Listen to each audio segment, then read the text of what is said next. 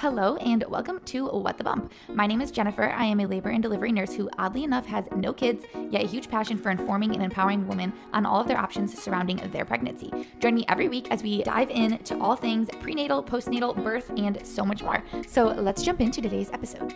Welcome back to What the Bump. I hope you guys have had an amazing day, and I'm sure you are trying to stay as busy as you can during this quarantine, stay as into your normal routine and as your normal schedule as you can. But, I was really trying to think about how to intro this podcast and how to just talk about things other than coronavirus, because I feel like that is all you hear, all you talk about every time you go on the TV, go on the internet, go on Instagram, TikTok, even literally anything, any media platform. It is just all about the coronavirus. And I want to talk about it. I want to give recognition to all the frontline workers, nurses, including myself, who are facing this and fighting it every single day. But it's also very important for our own sanity that we talk about things other than the coronavirus, and that we just try to obviously alter our lives, but also just try to remain hopeful and positive and just know that this is going to end. So with that being said, I do not want to talk about the coronavirus.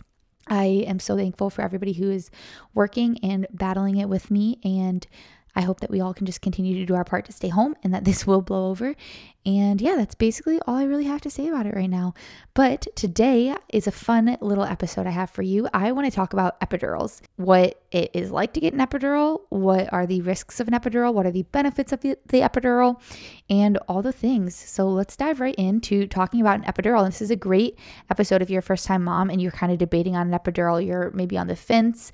You kind of know what it is. You know that it takes away the pain while you're in labor, but I'm really just going to go into exactly what it is, and you can decide for yourself after you feel educated about an epidural, because that's the most important part. I don't care what you pick. I just want you to make an informed decision and pick what you think is right for you based on what you know. So let's jump right into epidurals. So you might have heard of an epidural being called an epidural block or a spinal block or a combined spinal epidural. They're kind of different, kind of the same. So really quick, just in general for an epidural, it's an anesthesiologist who does it, or a CRNA. They numb up your back. They use a tiny needle to guide in basically a small plastic catheter into the epidural space of your lower back. So it does go in your lower back. We kind of have you hunch over. I always tell my patients, think about like a Halloween cat, like a black cat that like is up on their toes with their back hunched out. I always tell them to do that to get into the position. It takes them about 5-10 minutes to insert, depending on how still you can be and how quickly they can find that epidural space. And then they obviously remove the needle. They leave just the tiny plastic catheter in your back, and it's like a little plastic tube. And then that is how we give you medications. So that is how we give you your continuous epidural medication throughout your labor. And it takes about 10 to 15 minutes to actually start kicking in after the epidural is placed. So about 10 minutes to place it, 10 minutes to completely kick in. And most of the time it works very well. There are times though where it takes maybe longer than 10 minutes, maybe 30 minutes to completely kick in. Sometimes you need to get medications adjusted. You might need a higher continuous dose. You might need what we call a redose a couple hours in when your labor really picks up. And that's just basically where they give you another dose and another bolus of that anesthesia medication. And then you can also have basically where your epidural is one-sided. So when anesthesia puts in your epidural, they'll kind of ask you, do you feel like I'm on the right side of your back, the left side of the back, or the middle of your back? And they're just trying to gauge and make sure that they're not going to give you a one-sided epidural. It happens. It does. It stinks. But sometimes my patients will say, I feel nothing on my right side, but I'm feeling every contraction only on my left side. So I'll try to roll them onto that left side, if that makes sense, just because epidurals will work with gravity. So if you are not feeling anything on you don't feel the epidural working on your left side, if I lay you onto that left side, hopefully gravity will pull that epidural medicine down to that left side. I try to leave my patients like that for 10, 15 minutes, maybe rotate them again. And still, if we cannot get any numbness onto that left side, anesthesia might have to come and redo your epidural because it can become one-sided. Epidurals are also used in case you have to have an emergency C-section. Let's say during your labor, something happens and you need an emergency C-section. Sometimes if you do not have an epidural, we will just put you completely asleep and you'll have to go to PACU to recover after. If you have an epidural though, most of the time, we can just give you a lot stronger medications through that already existing epidural in your back, and that will really numb you up to enable us to be able to do a C-section. Also, I want to say that epidurals do not run out. So there can be like this misunderstanding that patients will say, oh, I really want to wait as long as I can to get my epidural. And that's fine if you have reasons for wanting to do that. But a lot of people will say, oh, I want to wait as long as I can because I really don't want it to run out by the time that I push. And that is not true. Epidurals do not run out. I don't know. Honestly, I don't know if like back in the day, that's kind of how they worked. They like ran out, or maybe they just did spinals back then. I'm not sure. But epidurals that we do in 2020 in the hospital, you are connected to a continuous pump that infuses at whatever rate anesthesia sets it to. And then you also have an epidural button. It's kind of like a little pain control button, and you can push it. And it has a certain lockout. So most of ours, you can push every 12 minutes up to 3 times an hour. And you push it and it will give you like a mini bolus into your back if you're having like some breakthrough pain, just to help get that under control. But your epidural will not run out. It does not run out. It is a continuous infusion up until you give birth. And then after you give birth, you've delivered your placenta, we've done all the suturing and repairing that we need to do. Only then does your nurse actually discontinue your epidural and just slide that little catheter right out of your back. You really don't even feel it. So what does an epidural actually do? So it causes the loss of feeling and numbness in the lower part of your body. So it mainly works from like mid-belly diaphragm down. It really depends on the person, but it will cause numbness in that lower part of your body, causes like a tingling sensation, basically makes your lower body kind of feel like dead weight. To the person who's in labor, you do remain fully awake and alert, obviously, throughout the entire epidural, throughout your whole labor. I've had patients who've been in labor for a very, very long time and had an epidural for over 12 hours, and they remain numb and they remain fully alert and awake. The other thing that I wanted to touch on is some people talk about a spinal block. So a spinal block is just like an epidural, but it's kind of more like a one-time epidural. It lasts about an hour or two.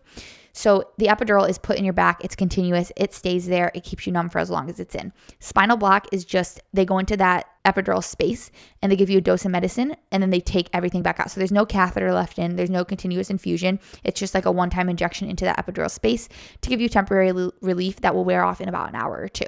Being a labor and delivery nurse, I will say, I feel like almost all of my patients get epidurals, and I don't mind it. I love natural labors. I just love to labor natural patients. Some nurses prefer to labor a patient who has an epidural just because they can be more in control. But I personally just love laboring natural patients. There's just something about it that the woman is obviously feeling every contraction, every pain, every second that they push, they feel it. And there's just something oddly beautiful about it. But I feel like 90% of my patients get epidurals, but I actually looked up the statistic and they say that over 60% of people giving birth in the US either have a spinal epidural or a spinal block during labor, which I thought 60% seemed not accurate to me, at least in my experience being a labor and delivery nurse. But I guess I do work in the hospital, so I'm sure I see a lot of more people who do get epidurals. I'm sure a lot of that number comes from birthing centers, people birthing from home and things like that. That kind of makes it that 60%. So that's just a fun little fact for you. So let's quickly cover a couple benefits and risks of an epidural. Like I said, the main benefit of an epidural is going to be pain management. So epidurals numb you from the waist down, hopefully taking away the pain that you feel from your contractions and from pushing. You will always feel pressure with an epidural. So I always describe that to my patients. I always say that an epidural's goal is to take away pain, but it is not going to make your childbirthing experience 100% pain-free, pressure-free, all the things. That's a very bad misconception to get yourself tied into, because you might go into labor assuming, oh, I'm going to get an epidural, I'm not going to feel a single thing, and that's going to be how it is. And that's not true. People who come in with that expectation end up severely disappointed when they do feel some pressure and they do feel maybe a little bit of pain. And that's normal. You're birthing a child, and I always describe that to my patients. You're having a baby, and no amount of epidural that is safe for you and the baby is going to take away all of that feeling. And you really don't want it to. We want you to be able to feel where to push. We want you to be able to know when you're having a contraction and push with that contraction, just because that's going to be the most effective way to get your baby out. However, the main benefit of an epidural and why people get them is for the pain management. Cochrane Review published a 2018 study. And like I always say, they are the ones who do most of the OB studies.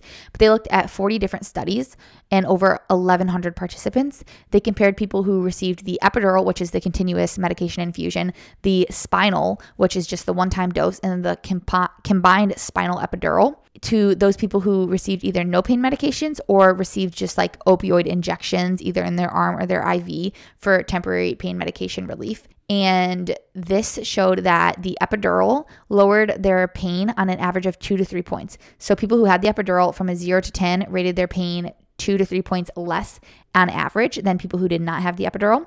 People who also had the epidural reported their pain relief to be either excellent or very good.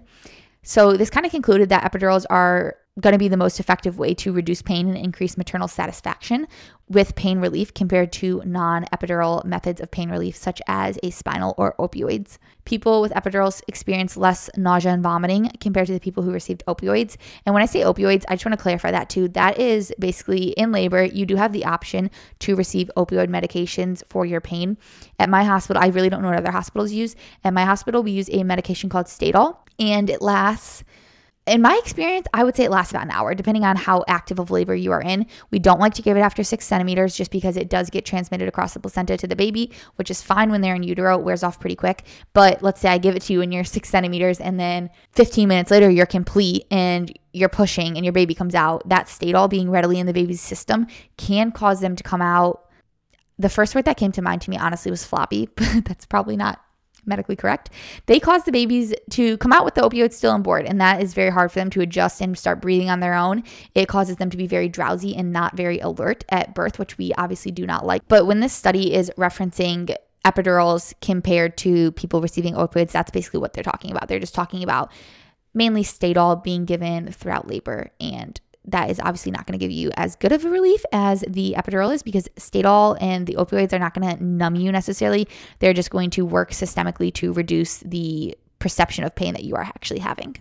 And the opioid medications that we do give a lot of people nausea and vomiting, and epidurals do give you less of that. So with opioids, we try to give you Zofran or an antiemetic to keep you from getting that nausea and vomiting. When they compared postnatal depression, headaches, itching, shivering, drowsiness, and other side effects, they found that there was actually no difference between the people who received the epidural and the opioids for those side effects. There's also no difference in newborn intensive care unit admissions and APGAR scores of less than 7 at 5 minutes between any of these groups. So it's very obvious when comparing all the different ways of pain management during labor that an epidural is going to be the best pain management and pain relief that you really can get if that is solely what you're looking for, just the pain relief. Epidural is going to give you the most relief throughout labor. The second main benefit of an epidural is rest. So when you have an epidural, it obviously relieves your pain so much that a lot of women are able to actually sleep through labor, which you are not doing if you do not have an epidural. You are not sleeping. You are going to remain awake and you're going to labor, and you can labor a long time and it can be completely exhausting. So I do get a lot of patients, especially on their first babies, who come in and they really, really, really want to go natural. And they do for a while. Let's say they can even get to 6 or 7, 8 centimeters. And by the time that they get there, they are so exhausted. They're so tired. It's already been 10 to 12 hours of consistent nonstop labor that they need the epidural. They'll literally look at me and say, I am so tired. I cannot do this for another 30 minutes. I need the epidural. I need to rest and I need to sleep. And sometimes that's truly what is best for them. They'll get the epidural and they will take a nap and they'll wake up 2 hours later and literally be 10 centimeters. So it's crazy how it works. And some people, this is where I get so thankful for modern day medicine and the fact that we're able to do this, because some women, especially first time moms, they really do need that rest during labor because it can be more of a marathon than a sprint. And it really is nice when they're able to rest and truly relax their body and get to that 10 centimeter mark without being completely exhausted. That way they do have energy reserved to actually push. The third benefit of an epidural that I wanted to talk about is kind of goes along with the rest, but it's basically your ability to relax. So relaxing is what you need to be able to dilate. It is very hard to dilate when you are tensing up, when you're fighting your contractions, you're tense. And when you are actually able to relax and rest and sleep, your body literally allows you to dilate. Your pelvic floor will relax, your cervix will relax, and your baby will be able to really drop down to press against that cervix and to get you to that 10 centimeter mark. So epidurals are amazing for that, for just allowing your body to be so numb that you don't fight your contractions anymore, that you actually just relax and kind of give in to each contraction. The fourth benefit of an epidural is the pushing phase, and this kind of works both ways, and I'm going to kind of get into this when I talk about the risks of an epidural, but some people, it really does. Epidurals really do help their pushing phase. So I know that a lot of people hear, oh, it slows you down. You're too numb to feel where you need to push. And that can be true for some women. But it also can be a benefit for some women because you don't feel the pain when you push necessarily like you do without an epidural. So you're able to push with all your strength and not fear that pain. A lot of people who go natural, when they get to the pushing phase, either they find great relief in pushing and they love pushing, or they start pushing and it hurts and they want to back away from it. They want to fight that and they really fear pushing. So epidurals can be great for somebody who is scared of that they don't feel that pain when they push. So they're able just to push with everything that they have and not fear the pain. So let's talk about the flip side, the risks of an epidural. And there are mainly like 3 to 4 points I'm going to hit on here real quick. But number one, people with epidurals are more likely to experience low blood pressures, a fever, urinary retention, and a heavy motor block. So you're more likely to experience low blood pressure just because when we give you the epidural and we give you the loading dose, we call it, or the test dose, your epidural is a fentanyl infusion, and that can cause a lot of people's blood pressure to drop pretty significantly, and it makes you not feel well at all. I've had patients who freak out after they get their epidural because we lay you back, your blood pressure drops. Let me tell you right now, the babies do not like that. That's the first sign normally. Their heart rate will suddenly just take a little dip. And we do have medications that we give you for that to bring your blood pressure back up. And they usually work very well and very quickly. The other thing that you can get with an epidural is a fever and urinary retention. So from what I understand, we're not exactly sure why an epidural causes a fever, but it's been thought to be an alter in your thermoregulation and just giving an opioid that can cause the phenomenon of you getting a fever. And then urinary retention, and that is caused just because when you are in labor, obviously you are not getting out of bed, you're not going to the bathroom, so we do put a catheter in you. Not even almost, everybody who gets an epidural is given also a urinary catheter, and we insert that after you're very numb, so hopefully you will not feel us. It just goes into your bladder, and it stays until you start pushing, and that will continuously drain your bladder throughout your entire labor. Now, after we remove that, it's rare, but some women do have trouble urinating after, and they will retain urine after. And sometimes we will have to put the Foley back in for a little while, let the bladder rest, and then try to remove it again and just kind of get your urinary tract I don't even know the word to use for this, restarted, I guess. And then you can get a heavy motor blockade, and heavy motor blockade is basically where your legs become so heavy and so difficult to move that you literally can't move the lower part of your body. So with an epidural, most women can still bend their knees, move their legs, wiggle their toes, have some type of movement down there. But some women, and it varies per person, but some women can get such a heavy motor blockade where they literally, I used the term earlier, but they're literally dead weight. Like their legs are dead weight. And it can be really hard to push when your body is so dead weight down there. You don't have much feeling down there. And it can be really hard for your nurse to flip you and get you into different positions when you have that heavy motor blockade. The second risk of an epidural, like I talked about the pushing phase benefits with an epidural, there is also downfalls with the epidural with pushing. So some women experience a lot longer pushing phase, and research suggests that epidurals could potentially decrease your pushing efforts by reducing the effectiveness of your uterine contractions during pushing. And it's also believed that epidurals will relax your pelvic floor, which sounds good, but they think that it might also affect the way that the baby comes down into the birth canal and essentially rotates to actually come out. Going along with a longer pushing phase, a lot of women who have epidurals are expected to have a longer first and second stage of labor. You're also more likely to have an oxytocin augmentation to speed up your labor, which is where oxytocin is the same as Pitocin.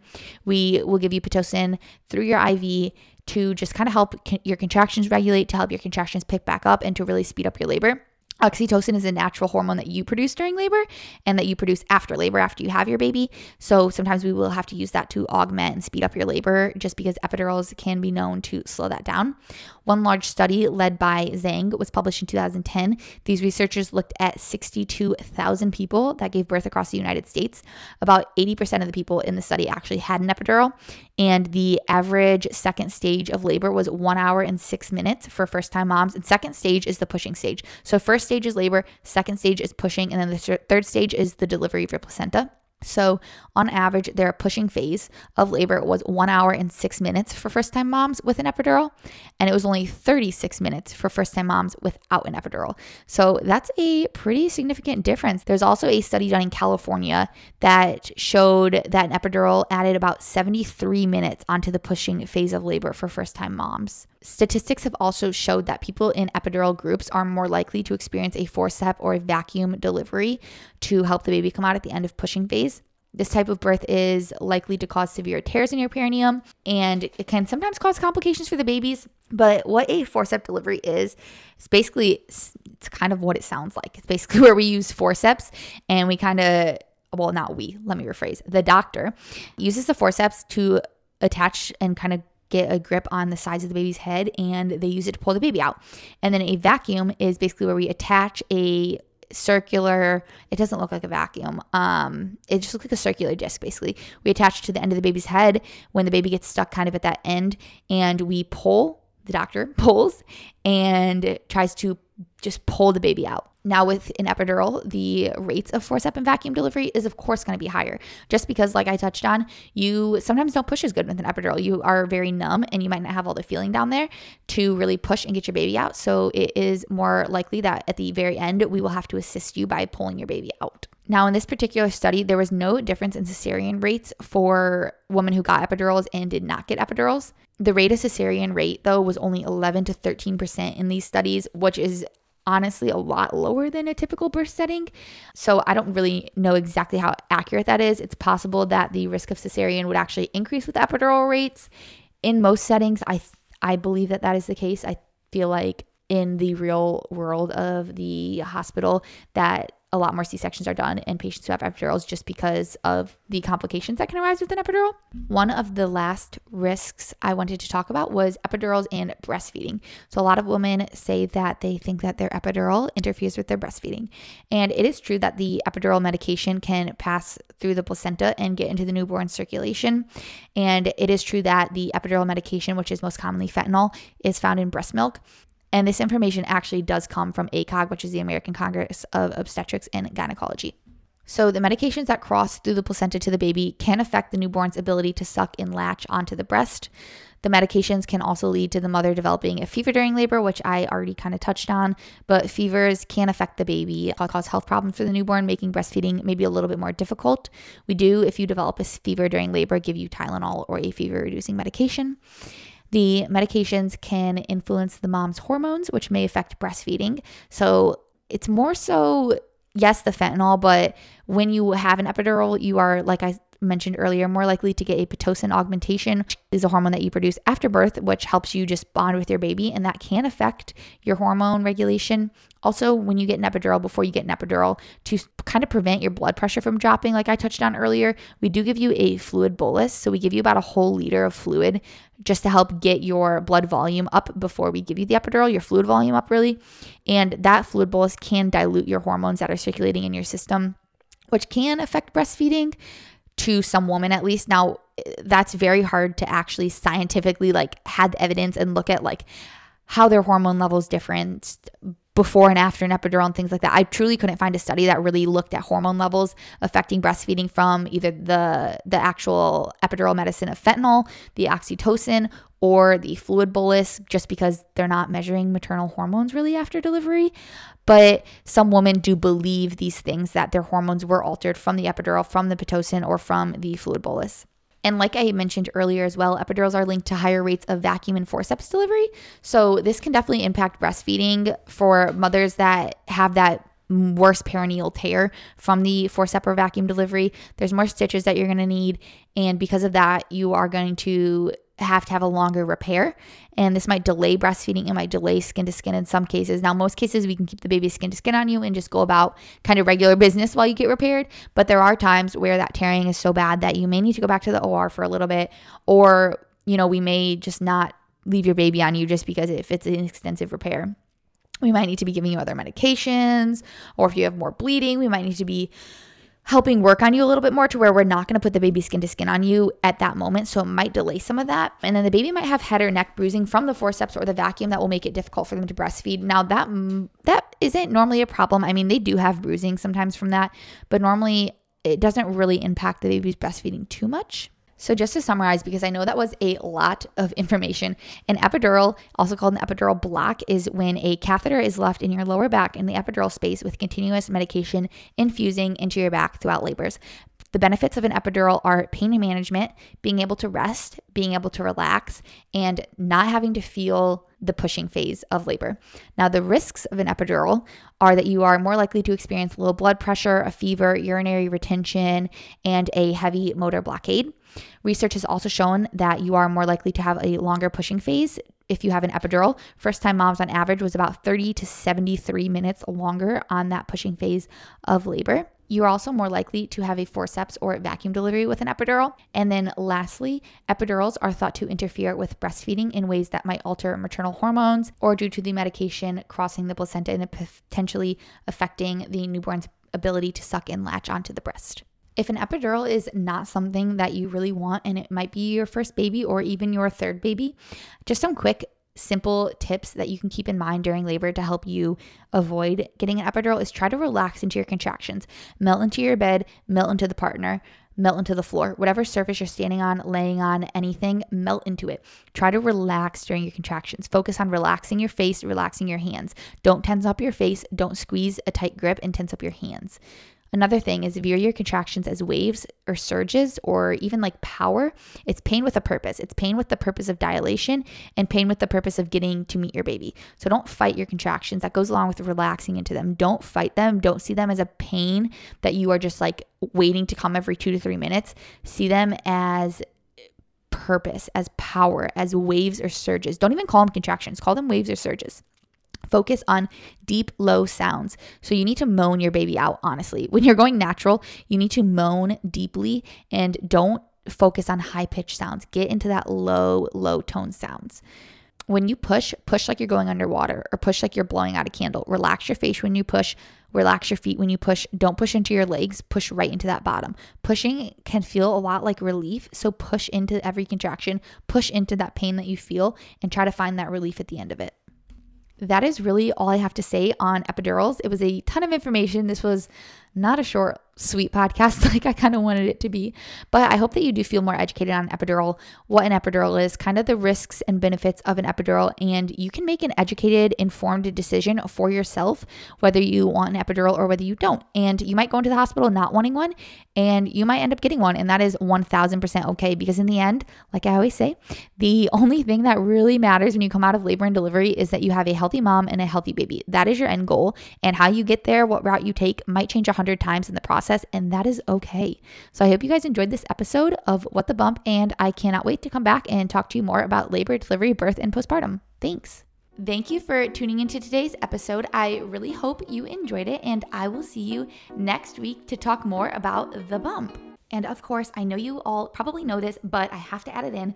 I make every effort to broadcast correct information through this podcast, but I am still learning so much. So I am in no way providing medical advice through this podcast, just sharing the things that myself and others have experienced or learned. Make sure to consult your physician before taking anything from this podcast and changing your health. This applies to any guests or contributors that I also have on this podcast. Thank you, and I will see you next week.